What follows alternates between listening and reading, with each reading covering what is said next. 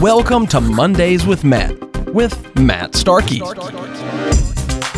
Start each week fresh with sound financial advice. Grab your coffee and maybe a pen.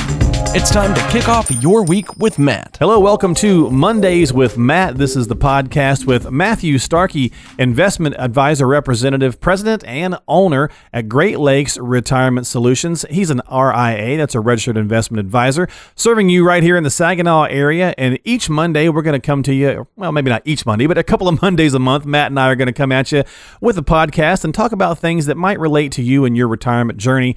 You could reach out to him a couple of ways. You can check out this podcast online, of course, on iTunes. You can also go to his website at greatlakesretirementsolutions.com. That's greatlakesretirementsolutions.com. Or just give Matt a call if you've got some questions. 989-401-2949. That's 989-401-2949. But again, don't forget to share this with friends and family who might benefit from the podcast as well. And after all that, Matthew, welcome in. How are you, sir? I'm doing great, Mark. How are you? I'm doing pretty well. Nice to be here on the podcast with you. Thanks for having me alongside. And we got some good stuff to talk about today. So I was going to ask you, are you Matthew or Matt? What do your friends call you? Oh, I'm Matthew. That's my given. And when you get real close, you can call me Matt. Okay. Either one works out just fine. Either one, just as long as we don't call you late to dinner, right? That's what my dad used to say. That's the old saying. I like my dinner. Yep. As long as I'm not late for dinner. Well, hey, let's talk about a couple of headlines here to kick off the podcast here on Mondays with Matt. A headline that's kind of making its way around that I noticed a couple of days ago I wanted to share with you.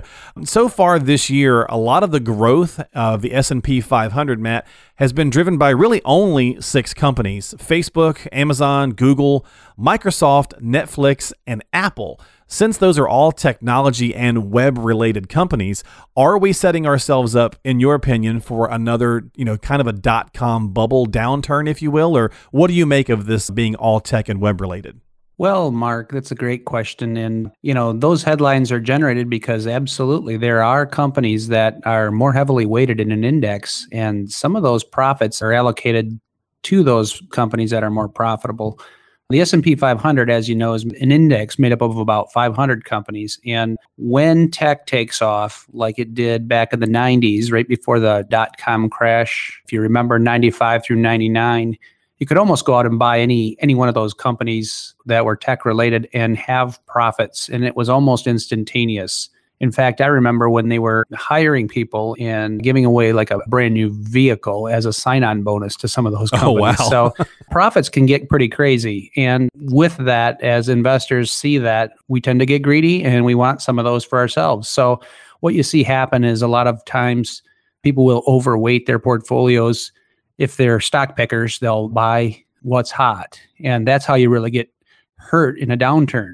If your portfolio is heavily weighted in the hot commodity or the hot sector of the day, those sectors eventually cool off. And so what we do is we recommend the money that someone's got to count on is diversified in a portfolio with thousands of other holdings, so that when the market does go down, we have other sectors, other asset classes that support that portfolio, and they don't take a hit like 70% when the market crashes. So right. A good way to protect is definitely keep a diversified portfolio, own those equities, but keep them diversified and then rebalance the mix so that you don't get heavily weighted in one sector over another.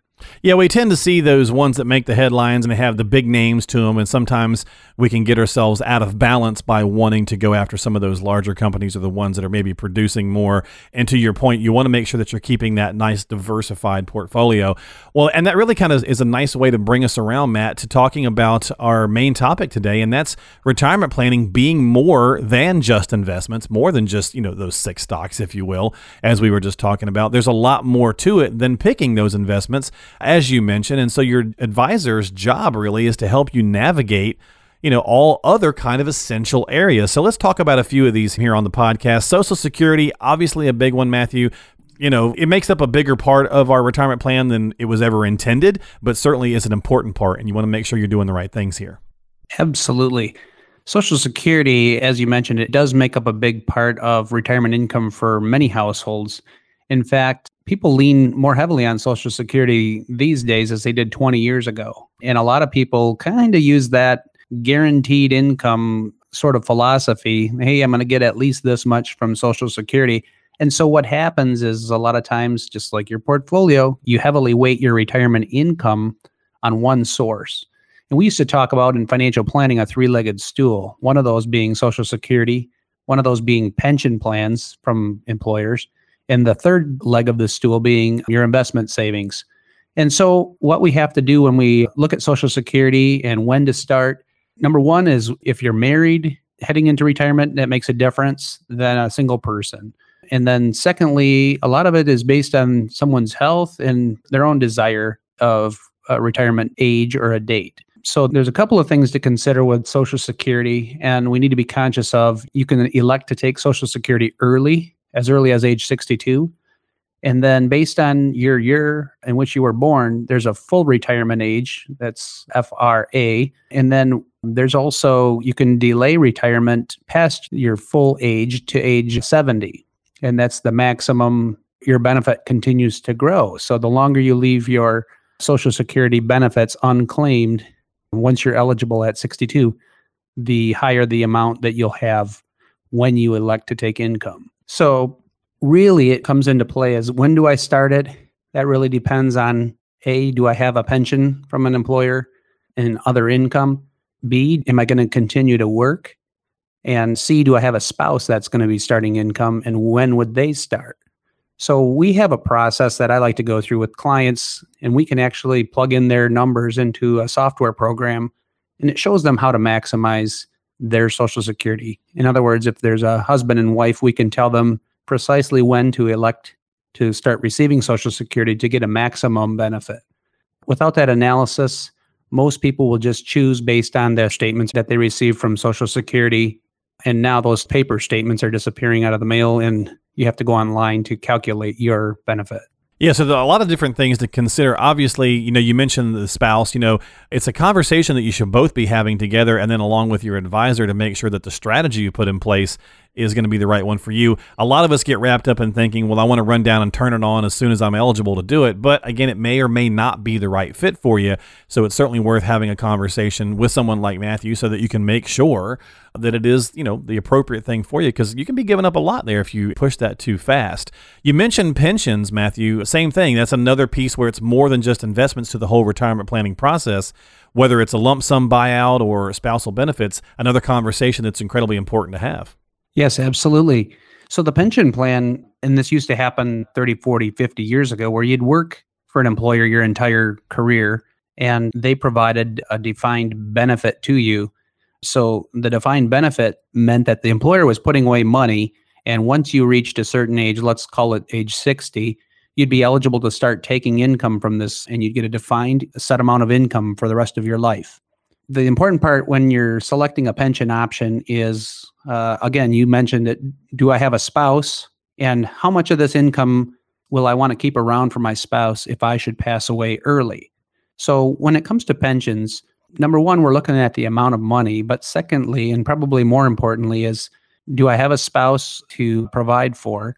And if I do, there's different options that I can elect once I am ready for that income. The first one is usually a straight life. So do I want to take a straight amount of income on my life only, or would I like to elect, instead of a straight life, meaning that's only covering the person who is receiving the pension, you can elect a joint and survivor benefit. So those are normally in amounts like you can either have 100% benefit go to your spouse, in which you'd receive a reduction of your benefit, but you're providing that once I pass away, my spouse will continue to get 100% of this income. And then there's other options as well, like 50% survivor benefit or 75% survivor benefit. So all of those come into play when you're making the decision. And some people will actually have an option to roll over their pension amount from the employer into an IRA, where they can direct the investment and they can direct the income options as well. Naturally, rolling it over to an IRA gives you more flexibility, and whether you want to receive that income set up as a monthly income stream, or if you want to just take it out little by little, those options are available to you as well. And you're not locked into any set amount of income for life like you would if you elected the pension income option. Well, you're listening to Mondays with Matt. We're talking about retirement planning and being more than just investments here with Matthew today. Social Security, pensions, we talked a little bit about that. What about the home, Matthew? Some of the home-related issues that are going to fall into there. Downsizing is obviously one of the first ones that a lot of people bring up when they're sitting down with an advisor, correct? Yes, absolutely. Downsizing is one of those issues that you run into as we age. We tend to be less active or even maybe have the physical capacity to go out and do things like mowing lawn and raking and cleaning the gutters. And, people have health-related issues frequently as they age. And actually, that's typically the number one expense that people experience in retirement. And so if you have some health considerations, a lot of times people start to think about downsizing. In fact, I was just talking with a client recently that had a back spasm and he ended up on the floor and then to the hospital. Ouch. And suddenly he's okay through some therapy, but he started thinking more clearly about the responsibilities that he takes care of and that his wife cannot do physically. Yeah. So they are actually looking at downsizing right now. And the issues that we run into are exactly that. You either have the investments to set up to pay a lawn service and people to go outside and manage the outdoors. Maybe that's exterior things on the home. Maybe it's roof, cleaning the gutters, trimming trees. If you have property, a lot of times this is where you say, hey, maybe we should start paying this monthly condo association fee, get rid of our big house and get into something where we can both manage. Maybe you have a basement and you want to get on one floor and you got to downsize. So some of those issues are also entail things like maybe having a living estate sale where you have someone come in, marking things, taking care of mom or dad's things. A lot of times the kids get involved at this point, especially if there's health concerns. Mom and dad got to move out. Now they need to hire somebody to come in, give us an outside perspective as far as what really needs to be saved or what can be sold or what can be thrown away. So as we go through this process, not necessarily an easy thing when you're emotionally tied to the things in your home, but we find that there's good reasons to downsize. And a lot of it has to do with our own, personal health. And healthcare is usually one of those things that prompts that. Yeah. And you've got relocation. I was going to say relocating as well. Yeah, that'd be another one, right? Yeah. One of the good things about downsizing is if you are coordinating with your financial advisor, doing some estate planning, you'll probably end up selling that home if you are going to downsize and relocate. And that takes care of some titling issues from the mortgage perspective and making sure your deeds are prepared properly and all that. But relocating, there is an expense to doing it. And what normally happens is as son or daughter gets involved, helping mom and dad package items, get rid of things, relocate. And a lot of times it's helpful if you actually look at a moving company to help you. And there are some senior-centric companies out there that this is what they do. You pay them a fee, they'll come in, they'll help you organize, sort, and keep those things that are important hand-me-downs, those family heirlooms. And you can either put those in storage or you can maybe work through that process with the family as far as gifting those items while you're alive to whomever should have those. But relocating, although it can be a monumental task, can actually have some really good benefits and help organize that estate for the family down the road. Yeah, absolutely. A lot of different pieces go into the retirement planning process. We're just touching on a few here on the podcast with Matt. Social Security, pensions, some home-related issues like we talked about. And, there's some health questions to be thought of. Maybe you have rental property. A lot of pieces go into it. But we'll finish off here on our main topic here, Matt, with lifestyle. And I guess I just wanted to bring this up because I see a lot of people making the mistake or not thinking through just their general spending habits. There's a bit of a stigma out there that people think they're going to spend less in retirement, and that may be true, but it may not be. But it tends to seem like more often they're spending more when they initially retire because they want to get out and do some things, and they want to kind of achieve some of those retirement plans, at least in my opinion anyway. What do you think?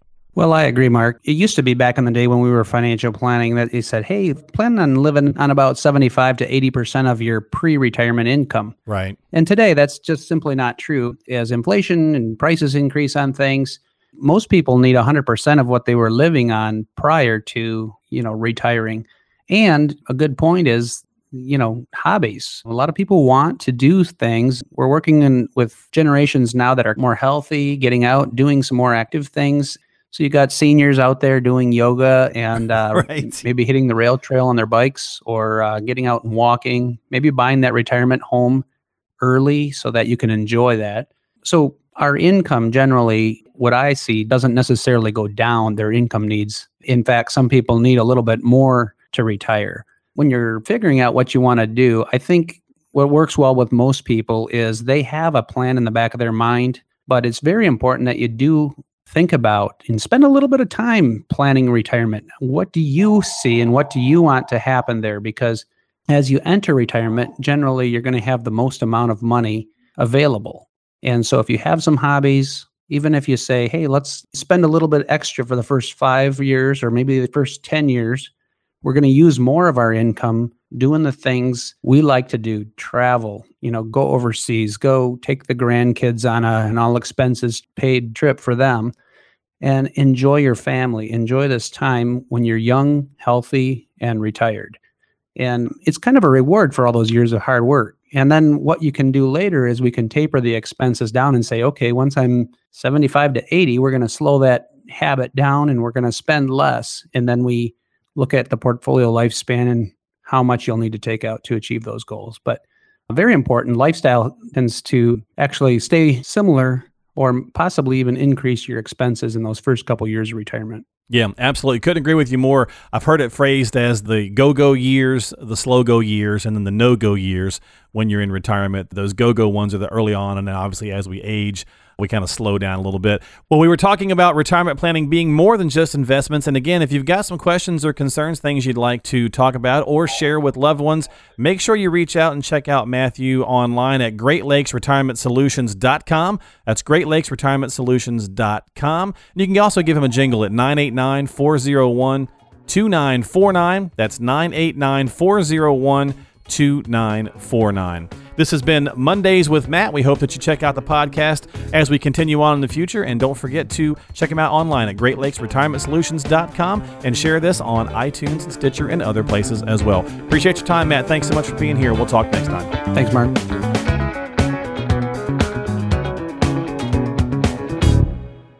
Information is for illustrative purposes only and does not constitute tax, investment, or legal advice. Always consult with a qualified investment, legal, or tax professional before taking any action.